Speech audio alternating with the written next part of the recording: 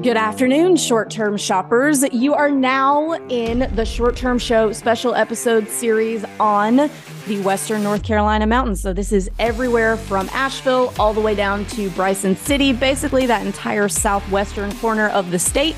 We're going to be doing a deep dive, 10 episodes worth of content on investing in this part of North Carolina. Now, we do have some supplemental materials for you over on our website, things like purchase prices of investment properties in this market, as well as the AirDNA income data. Thank you, friends over at AirDNA.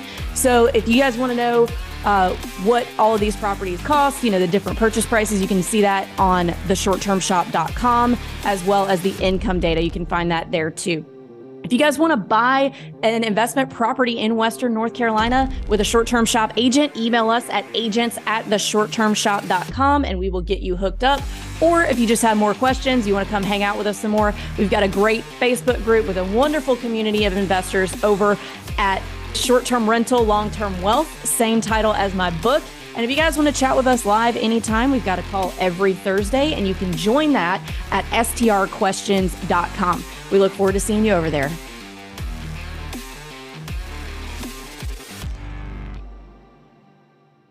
Hey, everybody. Welcome back to the Short-Term Show special episode series on the Western North Carolina mountains, or the North Carolina side of the Smokies, as I sometimes call them. Today, we're focusing on data and numbers. We are not going to talk about expenses. That's going to be a separate episode. So we're only talking about income data numbers. Got a great cast of characters to help me talk about this today, both of whom you guys are familiar with. And of course, my email just went off in the middle of my introduction. Sorry about that, guys. I'm not cutting it. So we've got Jay, our agent in North Carolina. Jay, you want to give just a quick intro? People already know who you are. Hey, I'm Jay Lawrence. I'm out here, the Short-Term Shop's Western North Carolina agent, or the Smokies, part of the Smokies for North Carolina. I'm here to help you if you have any needs or want to buy some real estate. Let's go. All right. And then Kenny Bedwell also needs no introduction. I think, Kenny, everybody knows who you are, but just for the sake of everyone introducing themselves, go ahead. Yes, thank you. Apparently, I'm Kenny Bedwell, a character. I like that. I was like, I've got two characters here. I was like, all right.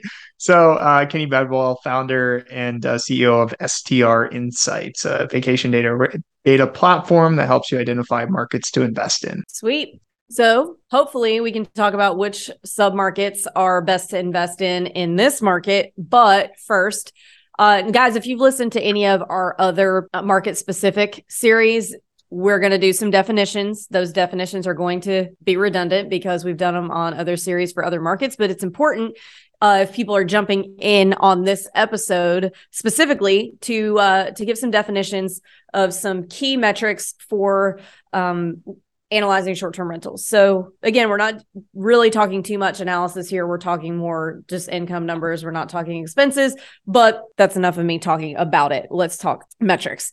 All right. So cash on cash return. What's that, Kenny? I'm put on the spot. So cash on cash return is basically how quickly you get your money back that you put into the deal. So an example, if I put $100,000, I'm all in for a $500,000 deal. And I make $100,000 gross per year, but I net $33,000. So after expenses, that's my net $33,000 per year in rental income. I will get my money back in about 3 years. So that's a 33% cash on cash return, or approximately 30%. So that's how quickly I got my money back. So that's cash on cash. So the important thing to remember about cash on cash is it's one of the only metrics that it counts after your mortgage expense. So your mortgage expense is part of that. You don't have to subtract that out later. And you're going to understand why I pointed that out here in just a minute after we do a few other key term vocabulary word definitions. So next, let's talk about cap rate. Kenny, I'm going to make you do that one too, unless Jay wants to do it, but I just don't want to be giving the definitions. Yeah. So cap rate, the best way to describe cap rate, and I mean, I love the definition we got in the last episode, but or from another episode, was basically how if you had purchased a property all cash, what is how quickly would you get that money back based on your rental income? So, for example, if I bought that same property that was $500,000, what is the percent, or how quickly would I get that money back in a percentage? So if it's going to take, 10 years, then that cap rate is going to be around that 10% mark. So that's I really like that definition, is for using an all cash purchase. Okay. Yeah, I do. I had never heard it explained like that before either. Garrett, our high country agent, explained it that way. And that actually makes it a lot easier for my brain to understand. So I was like, yeah, that's right. Yeah, I like that one. Okay. And then we'll go net operating income, and then we can stop with the definitions. Net operating income is your income after all your expenses except your debt service or your mortgage payment. So that one is a little confusing for people, because when they're watching, YouTube videos or listening to podcasts and people are talking about net operating income, a lot of times they think that's your true net income, but it isn't. The reason it doesn't include debt service is because everyone's debt service is going to be different depending on the type of loan they get, how much money they put down. So net operating income kind of levels the playing field, and then it's up to you to subtract out your mortgage payment, debt service, all that after the fact. So make sure when you are using that term and when that's being brought up in discussions, you understand that that is not your true net. It's your net before debt service. So I've seen people doing online analyses, on YouTube and stuff, and saying, oh, look at this great 20,000 NOI. Now you've still got room for property management and you still got room for all this stuff. Well, the chances that your mortgage is going to be over 20,000 a year is pretty darn good. So keep that in mind. There's a little spreadsheet magic can be done if you are not paying attention to what NOI is. Okay. So the reason that we've given these definitions is because there are several ways that you can kind of measure what the profitability or return on investment of a short-term rental is. I recommend cash on cash. That's my favorite because it works with that more true net number.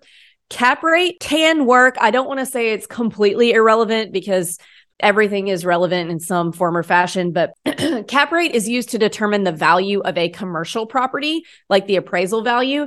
So depending on how much money the property makes, that will adjust the cap rate, which will determine what the appraisal value is. And since most short-term rentals are single-family homes, they're not going to be appraised that way. So in the eyes of the bank, since they're single-family residential, a short-term rental that makes $100,000 a year is worth the same amount as the house next door that's not a rental. Whereas if we were using cap rate and it were a commercial property or were viewed as a commercial property, that one that makes $100,000 would absolutely be worth more than the one that is not a rental at all. So that's why I like cash on cash return personally. Another word you're going to hear thrown around a lot is cash flow in real estate investing, and specifically short-term rental investing. So cash flow that's a pretty easy one. That's how much cash is flowing into your bank account after the expenses every month. It can be looked at annually. It can be looked at monthly, but keep in mind that a high cash flow and a high cash on cash return are inversely related to each other. So the more money you put down, the lower your cash on cash return is going to be, but the higher your monthly cash flow will be. And some investors look at cash on cash return. Some just say, hey, I've got a lot of money in the bank that I need to move out of the bank and into another type of asset. I'm not worried as much about that cash on cash return percentage number and me getting all my money back as quickly. I'm more worried about what that monthly cash flow number is that is being supplied to me by this property.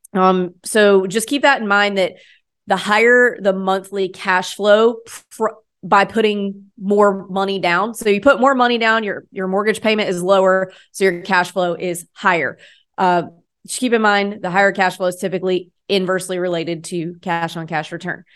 All right, moving on to data. So there are lots of places, not lots, there are a few places that you can get short-term rental data, AirDNA, Rabu, Kenny's Company, STR Insights. I think it's good to use a mix of all of them. There's another one called Key Data. but all of them pull the data a little bit differently. So a question that I get a lot is, well, which one is right? Well, it's all going to be arranged. So none of them are going to be exactly, quote, right. There really is no right. It depends on how you're going to manage it. A number of things. So you have to, what I tell people to do, and Kenny, feel free to jump in on how you tell people to analyze. I tell them to kind of use, and we don't like averages in analysis, but for this particular example, I tell people to use an average of all 3 or 4, however many data sites you're using, to kind of figure out a range of what for example, 4-bedroom should be able to do. And then use the enemy method, which we'll explain that in a minute, to kind of figure out what the intangibles are about why that data says what it says. What do you suggest usually, guys? So from the data perspective, I would recommend, I think that's a great way to look at it. I would probably dive in a little deeper and actually look at the revenue of those individual properties in that market for your enemy method to identify who your competition or your comparable properties are. And then you would look at those same properties across each data platform and maybe document that in a spreadsheet and then take the average revenue from that. Remember, they're estimations, they're not exact figures. I'm not linked to your bank account, so I have no idea if you gave that person a 10% discount or not. I can only see if there was an actual booking or not. And nobody is going to be perfect. And also, the way you host and market and design decor is going to vary. And we're making some assumptions and trying to predict revenue. So it's best to look at what current properties are currently doing. And then, like Avery said, I love that, taking an average across them essentially. So the more comps, the better. So yeah, and I also stress the fact that if you're using some of these, using the data and stuff, I stress that this is average. Like, there's so many variables that can make you do better in here. So I like to tell everybody that and make sure they know that they're not concrete numbers. Yeah, I agree with that.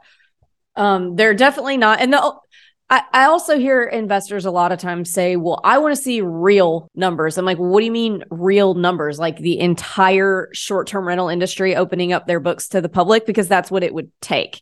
So just keep in mind that with short-term rentals, you have to be comfortable with a range and that nothing's ever going to be exact. Like Julie, who we've had on basically on a ton of episodes, but she has 2 identical properties that she built that are 100% identical right next door to each other.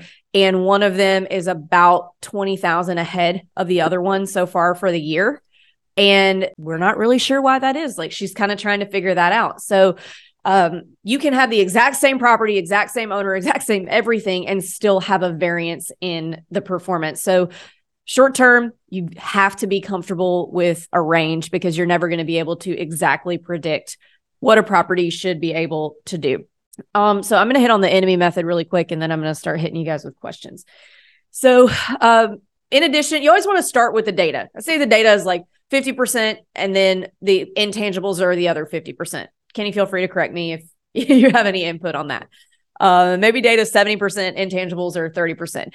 Whatever. There are 2 pieces to that pie of varying percentages, but there's still only 2. It varies. I mean, it definitely varies. I have a data scientist I work with, and she was, we're looking at one market and we got up to 70% data explaining the revenue, which is really high compared to everywhere else. I mean, I looked at another market and I was at like 35% of the data explained why people were making as much as they were making. So there are so many other things. And this is why the enemy method is so important. So I'm going to pass it back to you. Okay. Yeah. So you're an investor. You figured out, okay, I think I want a 4-bedroom in this market. You've done everything that Kenny advises you to do in terms of looking at the data, and you've come up with your range of, okay, 4 bedrooms in this market do between this and this. And you've got your eye on a property that maybe your agent sent you, or you're just cruising Zillow on your lunch break and you're like, oh man, this property is really cool. I think I like this. So what you're going to do is you are going to go on the OTAs, which are Airbnb and Vrbo, and zoom in on the little area that property is. There is a function on AirDNA that will allow you to see the surrounding properties, but it doesn't always pick all of them. So I like to kind of do it organic. But anyway, you're zooming in and you're looking at your enemies or your competition or your neighbors right around you. And you're looking at how their listings are maybe better than yours or how yours can be better than theirs, and basically why the data says what it says. And that's a really complicated way of saying that data and computers can't know that a property is performing the way that it is because the pictures look like absolute garbage and the windows are broken and the paint's peeling off and all that. Or, maybe the host is not responsive. And so they're way down the listing list. And so their listing is not shown to a lot of, or there is not high on the list. I mean, exactly what I just said. So there's a lot of reasons why a property might be performing well or not performing well that the data just can't tell you. So you really do have to go in there and use the enemy method, look at the other listings around you to kind of figure out where on that data spectrum you might fall. And I'll add this, write it down. Don't just look and be like, oh, I think this is what it is. I guarantee you. So one, you need to write it down. And then two, if you're looking in Jay's market, you need to call Jay and say, Jay, I see this in these properties. Why is that the case? I guarantee you he'll have an explanation for you in terms of why that's the case. Like, oh, wow, all these properties, have this really massive deck that are doing well. Like why, and Jay'd be like, well, we do see that this trend to back it up with his expertise in that market. And so, but I see a lot of investors, they'll go in, they'll do the enemy method and they'll just say, oh, I think I need to add the hot tub or these other things. And they'll forget about all the other things that can really impact revenue that they're seeing in the images. And so write it down. There's going to be a lot more things than you think. So put it in a spreadsheet and create what I call a buy box. So anyway. Yeah, I agree with that. Make yourself a little spreadsheet of all the things. Okay, so now we've kind of got all that general, how do I look at income data stuff, and we'll probably have some more stuff related to that in a little bit, but I want to talk about this market specifically. So I want to hear both from the agent and the data guy what your favorite areas of this market are and why. I'm going to have to go with Bryson City on this side. Just, pouring over the tourism data and everything from, I think the last study was done in 2021. It's a little skewed because of COVID, but, Swain County kind of consistently showed up at the top 3 for tourism there. So there's definitely a lot of need for short-term rentals around, Bryson City and around Whittier and stuff. And, just in general, Bryson City is pretty awesome with its amenities there. And that's probably my favorite one in this market. I'm actually looking up the data as we speak, so bear with me. Man, I was gonna go with Maggie Valley, but you know what? Jay is Maggie's great right. too. Bryson City, yeah, not that Maggie Valley isn't great at all, but Bryson City does have just based on the numbers, it is better in terms of ROI. So I mean, I guess I got to go with Bryson City too, not to compete, but anyway, I will say though.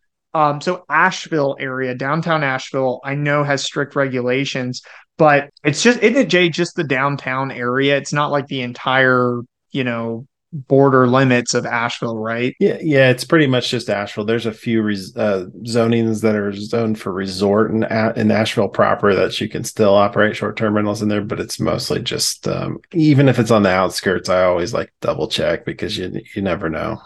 Right. And I mean, it's rare. So I'm not going to say if you look in those areas, you're going to find a deal, but because prices are typically higher there. But I mean, that's a lot of people want to stay in Asheville. They want to stay, near the Bitmore, go do stuff downtown. And so finding an opportunity in those areas, because a lot of investors, when they hear regulations, they run for the hills. They go somewhere else. They're going to look in Black Mountain, maybe Swannanoa, and other areas. But yeah. And so I mean, even looking in, I love the potential. I've seen people do it, basically is what I'm saying, invest in Asheville itself and find those good deals. So I keep that in mind. But anyway, there is a little saving grace for Asheville though, because we don't require business licenses anymore. And but we did. So if the short-term rental in Asheville was permitted, you can, and it's a existing short-term rental, you can buy it and take over the permit. So you can still find those deals in Asheville, but they're just not as plentiful as, investing somewhere else. Yeah, great. All right. So we like Maggie Valley. We like Bryson City. Where else? What was that the Just talked current about favorite? Asheville too. Or Yeah. Asheville, if you can get it. Yeah, and Brevard. Yeah. Brevard's a pretty good place. It's got its own little appeal, and it's connected right to the Blue Ridge Parkway. So plenty to do in Brevard, and that's Transylvania County. Do you So feel, Jay, that Lake Lore is too overpriced right now? I think a Or little just low bit, inventory? a Okay. little bit. So, and then the other side of that coin is Cashers and like Lake Toxaway. That's, I mean, they've always been kind of overpriced, but yeah. Gotcha. Okay. Interesting. What do you think, Kenny? Yeah, I mean, I personally haven't seen a deal there in a hot minute. So, but I mean, I even stopped looking altogether. So in the past couple months, I just stopped, looking at Lake Lore. I think Lake Lore is a really pretty area. Obviously the lake, but then it's got some mountain views as well. And so having a lake with the mountain market is unique in of itself. But it's expensive, and you got to be in the right locations. I think that's key too. Is Bryson City, Whittier, Maggie Valley. You are looking for the mountain views to really maximize revenue and some nicer properties. But in Lake Lore, you've got to nail the location in order to maximize revenue, from what I've seen in the past. So, which makes it a lot harder to find the right property. So. Anyway, you could find a deal, but it might not necessarily be in the spots you want it to be. So yeah, exactly. On the lake or with the views or wherever there. So we do have other Great Lakes, though. Yeah, that's well, true. let's hear That's true. them. Yeah, I was picking on a few. Like the Brevard has a lake near there, right? Or am I completely off? I actually honestly don't know. Brevard's kind of on the spectrum of my area. Yeah, it's on the border, right down there. Okay, interesting. Awesome. So what other, obviously a view, that's the gimme in terms of amenities that add income value. So what other amenities, and again, sorry, this is a little redundant, but we're talking numbers now. What other amenities do you see, Kenny, that add that extra income on the data side? In Western North Carolina. Yeah. So the biggest ones that, I'd say the obvious. I don't know if that's obvious for people listening, but fire pits, hot tubs. I mean, that's just those are proven time and time again to impact and increase your revenue and increase your ADR, average daily rate. So having that fire pit. Now people ask, well, what kind of fire pit? Can it be a solo stove? It's not necessarily the type of fire pit that matters, but the fact that you have something out there where people can gather around together and have that experience. So when I look at areas where there's views impacting revenue, because that's a big thing in this area or in Western North Carolina, you're also looking for things that can impact the experience. So it's experiences that really are impacting the revenue, not necessarily just the physical view. So the fire pits, the outdoor games, anything like that you can get people outside, the hot tubs, like where they're experiencing kind of the outdoor nature. Those are the things that are going to impact revenue by a significant amount in Western North Carolina. The other thing too, nicer properties. I mean, this is kind of like a generic one. And you guys are like, why'd you waste your time saying this? But it's true.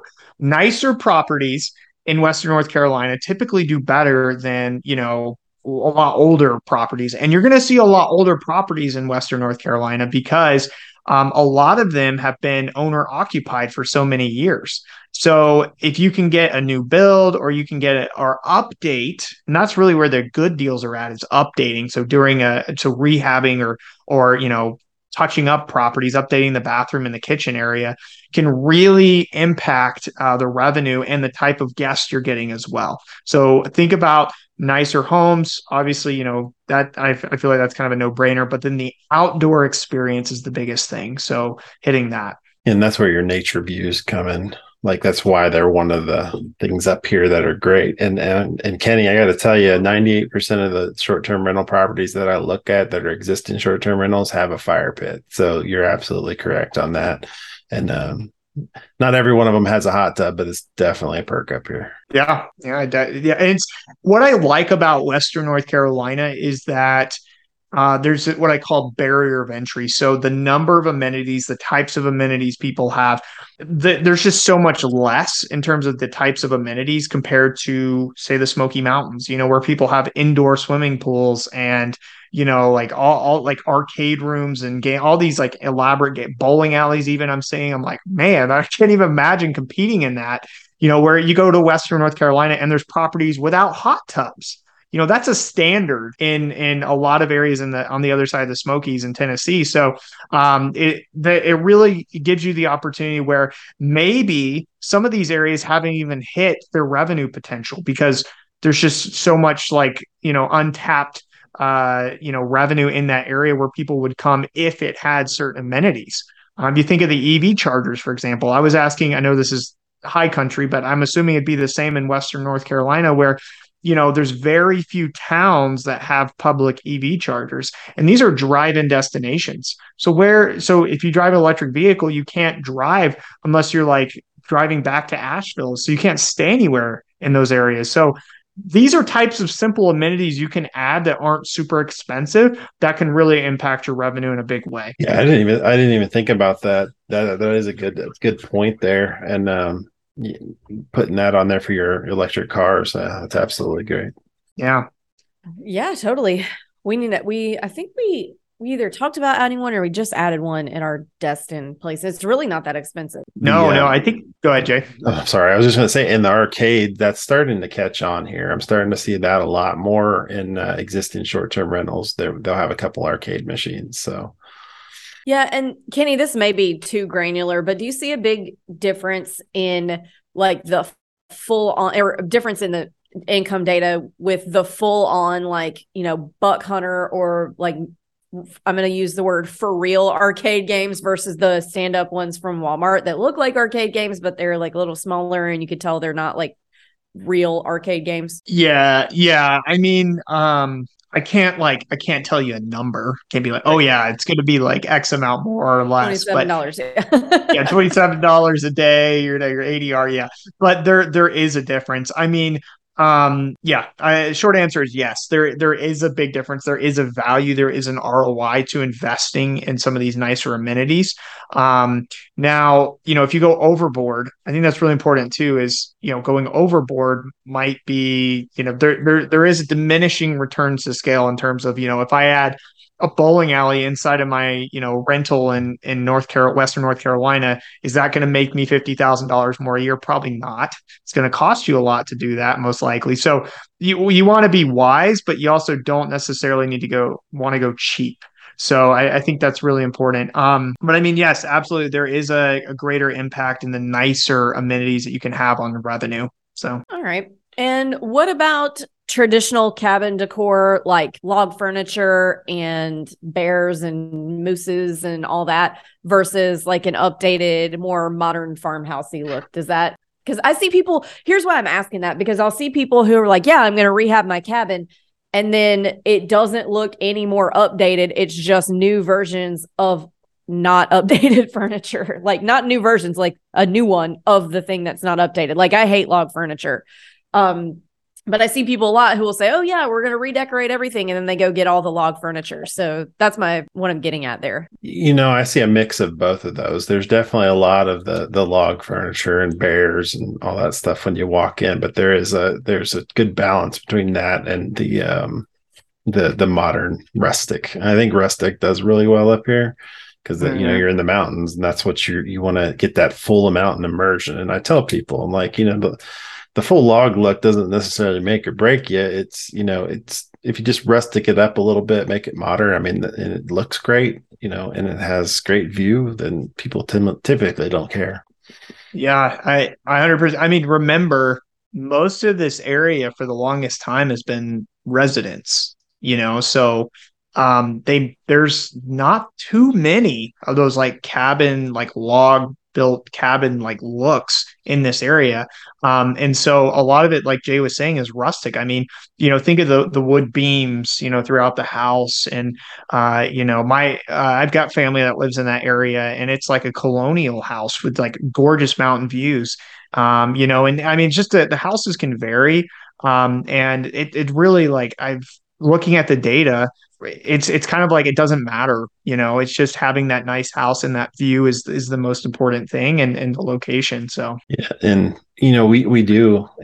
There's always the option if you really want to do it, you can put the faux logs on the outside of your house, and then there you go. It keeps up with appearance. So, like the log load siding. Yeah. It's kind of popular up here too, because people realize that's the theme up here. All right. So back to the data itself, which I probably should have hit this at the beginning. But so, Kenny, when I'm looking at data from any of the major data sites, what all is included in that gross income number? Does it include cleaning fees? Is that before taxes, like taxes after taxes? Which taxes, if so? Yeah, I guess that's the end of my question. Yes. So it does include the cleaning fees, but that's it. So I mean, the taxes are separate. If you go into Airbnb and you put in or VRBO, you put in the calendar dates, it's going to spit out a price, and it's going to spit out the cleaning fee, and then it'll spit out if there's any other fees. So we're not collecting those because they can vary. And also, direct booking sites, it varies too. So we've just decided to not collect those. So you need to make sure that you understand those fees while you're calculating your revenue as well. So, and I'll add this too. I don't think I talked about it last time, but we're not taking out the 3% or the 15% or whatever the platforms charge you. So you need to make sure that's in your pro forma when you're running your expenses, that you take those out if you're going to run it on Airbnb or VRBO or Booking or wherever. So definitely. So what do you think is the most important metric of the ones that are typically shown on the big data sites in terms of gross annual income, occupancy rate, and average daily rate? Which one do you look at the most, at least for this market? It can be different for different markets. I typically like to look at the annual gross on that. There's a lot of people that are, focused on the occupancy rate, but I'm like, hey, if you just look at the end of the year, what's it doing rather than from month to month. It's good to know, it's good to know what your occupancy rate is and stuff during that time. But I don't think that it's as important as the annual gross, in my opinion, anyway, so.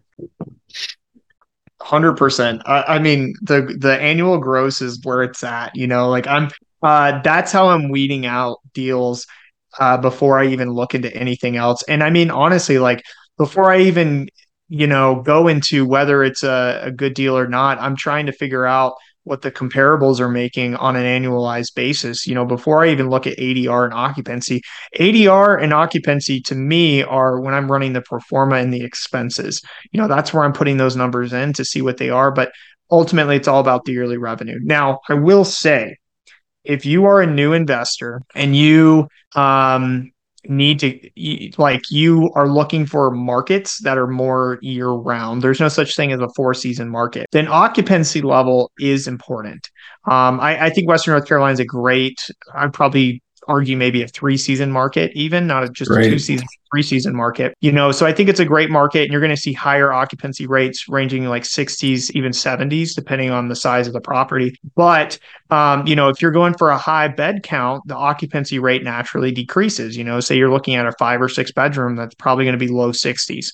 So you need to make sure that you're comfortable with that and understanding when are the peak seasons, because you might have to carry some costs if you're starting out getting that listing up and going right away and you're missing that, initial revenue. So that's more pressing for a beach market, but than this particular area or this region. But that's something that you might consider when you're new, and if you're more sensitive in terms of you don't have a deeper pockets for savings, is looking at the occupancy rate and the seasonality. So yeah, absolutely agree. Yeah. And a lot of times if you're looking at that stuff, I see a lot of investors who will go on AirDNA or Rabu and they will multiply the average daily rate times the occupancy rate and get a completely different number than what that gross annual income is. And sometimes it's higher, sometimes it's lower. But you can't do that. I can't speak for all of them, but I do know on AirDNA, which I think is the most widely used one, that the occupancy rate they show is not based on a 365, almost said calorie, on a 365 day calendar year. It's based on the number of available days of that property. So it's not like it's not an across the board equalizing metric. So properties that were maybe only available for a month that show 70, 80% occupancy rate might be dragging that. Like if somebody opened up, let's say this is not related to this particular market, but say a market's high season is December and somebody opens up November 29th and they're really, really booked for December, it's going to show you, say they were 100% booked for December, it's going to show you 100%, and it's going to skew the data for the rest of the market high because it's not based on 365 days. If they'd been open for 365 days, maybe the occupancy rate would have been 60% or something else. But you got to be careful. You can't, at least on AirDNA, multiply the occupancy rate times ADR and get a reliable number. What else have we not covered, guys? Anything? Seasonality. Seasonality. Yes, that is right here on my notes. What is the seasonality of this market? So, I mean, we start out typical, just I imagine like what it's like across the board, January, February, you're kind of getting started throughout the year, but North Carolina will start hitting their peak season going up through like May through August, where the summer and all the summer activities in here. But last year, I mean, I'm going off AirDNA data from last year that we got. And we saw a significant jump in November and December this year or last year. And, we do have a lot of winter activities, especially in Maggie Valley and Mars Hill. There's ski resorts there. And then, that casino all year round, people like to gamble. So, but a lot of our tourism and a lot of people that have come here are retirees from Florida. So they have second homes. So there's a lot of people coming to visit their family. That's what I imagine why we saw a significant bump in November and December. So we got a nice little curve going here. And I'll say too, I think that my opinion, based on the data, so it's not even really my opinion. The Western North Carolina has become a travel to destination, not necessarily a drive-in destination. I've personally witnessed it. I was on a flight back. I was flying from California back home. I live in New York, but there was a couple sitting next to us. They were traveling to Asheville. They're flying into Asheville for vacation, and they were going to go to Maggie Valley and ski. I mean, to me, that's signs that, hey, this is a market that's not just, seasonal, that was impacted by COVID, but is long lasting beyond COVID. So, I'm pretty bullish on the Western North Carolina market in general for its seasonality as well. So yeah, and one of our biggest demographics too is like people that visit here. I mean, they're in-state people coming from other parts coming here, and then when the leaves start changing, we got the leafers that come in, and there's just a nice little steady flow throughout the end of the year. Yeah, you guys are making me want to get in the motorhome right now and drive up from Florida. Hey, I will take you and Luke axe throwing when you get here. So I do that for all my clients when we buy. That's our celebratory thing. You go axe throwing. That's awesome. That is awesome. You can't see it. Do you have the beard tail? He has the beard tails in. So I even put beads in for it for you today. There you go. Nice. If you're listening and not watching this on YouTube, Jay has a very magnificent beard that he puts in beard pigtails, otherwise known as beard tails sometimes. Beard tails. That's awesome. Yeah, Jay's fun. I like it. All right. What else have we not covered in relation to data and Western North Carolina that you guys think we need to hit before we go? There is one thing. I mean, just going over data from last year, that I'm realizing that there's kind of like a lack of certain type of homes in certain areas, like Canton, Cashiers, Clyde. Canton and Clyde. Let's go with Canton and Clyde. There seems to be a lack of 4+ bedrooms in Canton and Clyde, and I can see why. It's because it's kind of like in that limbo area between the amenities, but just a couple like that. And like Cashiers, there was a lack of 1 and 4 bedrooms there. So I don't know if that's very pertaining here, but it just doesn't show the data. And the reason why I bring that up is because in this case, we would have to resort to enemy method if we're looking at like a 6-bedroom in Canton, which, by the way, Canton's almost safe to buy in again. They shut the paper mill down in June. So the smell will not be permeating Canton. Although it'll probably take a few years to get the smell out of Canton, but we got to air it out. And that, guys, is exactly why you need a local agent. So many people, and we'll talk about this more on another podcast, but I see so many people that like just want to go directly to listing agents, bypass the buyer's agent because they think they're going to automatically get a deal. It doesn't. That just means the listing agent is getting paid double for you to be unrepresented anyway, but they're not going to point that out to you that, hey, by the way, like this looks like a really good deal, person in California that is buying in Western North Carolina, and that you see something in Canton that might be a good deal. That listing agent it's their job to not tell you unless you ask. How does this town smell on any given day? So it's their job to represent the seller. So that's why you need a really good example of why you need a good buyer's agent. Yeah. All right, guys. Anything else data wise before we go? Yeah, that's pretty much it for me. All right. Yeah, I think we've pretty much covered everything. I like, we touched on it, but I like the future growth. I know they're trying to expand some of the ski resorts and just the influx in traffic has picked up. And so definitely headed in the right direction. And also, I'll add too that you don't see as much new construction, like communities for short-term rentals being built in Western North Carolina. And that's huge if you're concerned about market saturation and, increased competition and things. So that's, something to keep in mind, that it's definitely like, current houses, what's available kind of, already built is what you're going to be shopping for. So yeah, and it also has come on my radar too. We are about Murphy, North Carolina, that there seems to be a good amount of new construction coming in over there too. And I do go to Murphy, y'all. I don't mind doing that for you. It is a little bit out there, but if we can find you a good deal out in Murphy, let's do it. So, but yeah, there's some new construction, consistently out there, it looks like. But awesome. Kenny's right. There's just not a whole lot of new construction over this way. I mean, you see it, but it's not big for short-term rental communities. Yeah, gotcha. All right. Well, if there's nothing else, thank you guys so much for your time. Kenny, thank you again for taking time out of your day to come on to our podcasts. And totally appreciate it. And we'll see you here in a few days. And thanks, guys. Thanks for your time. Yeah. Thank you, Avery. You have a great day. I'll too.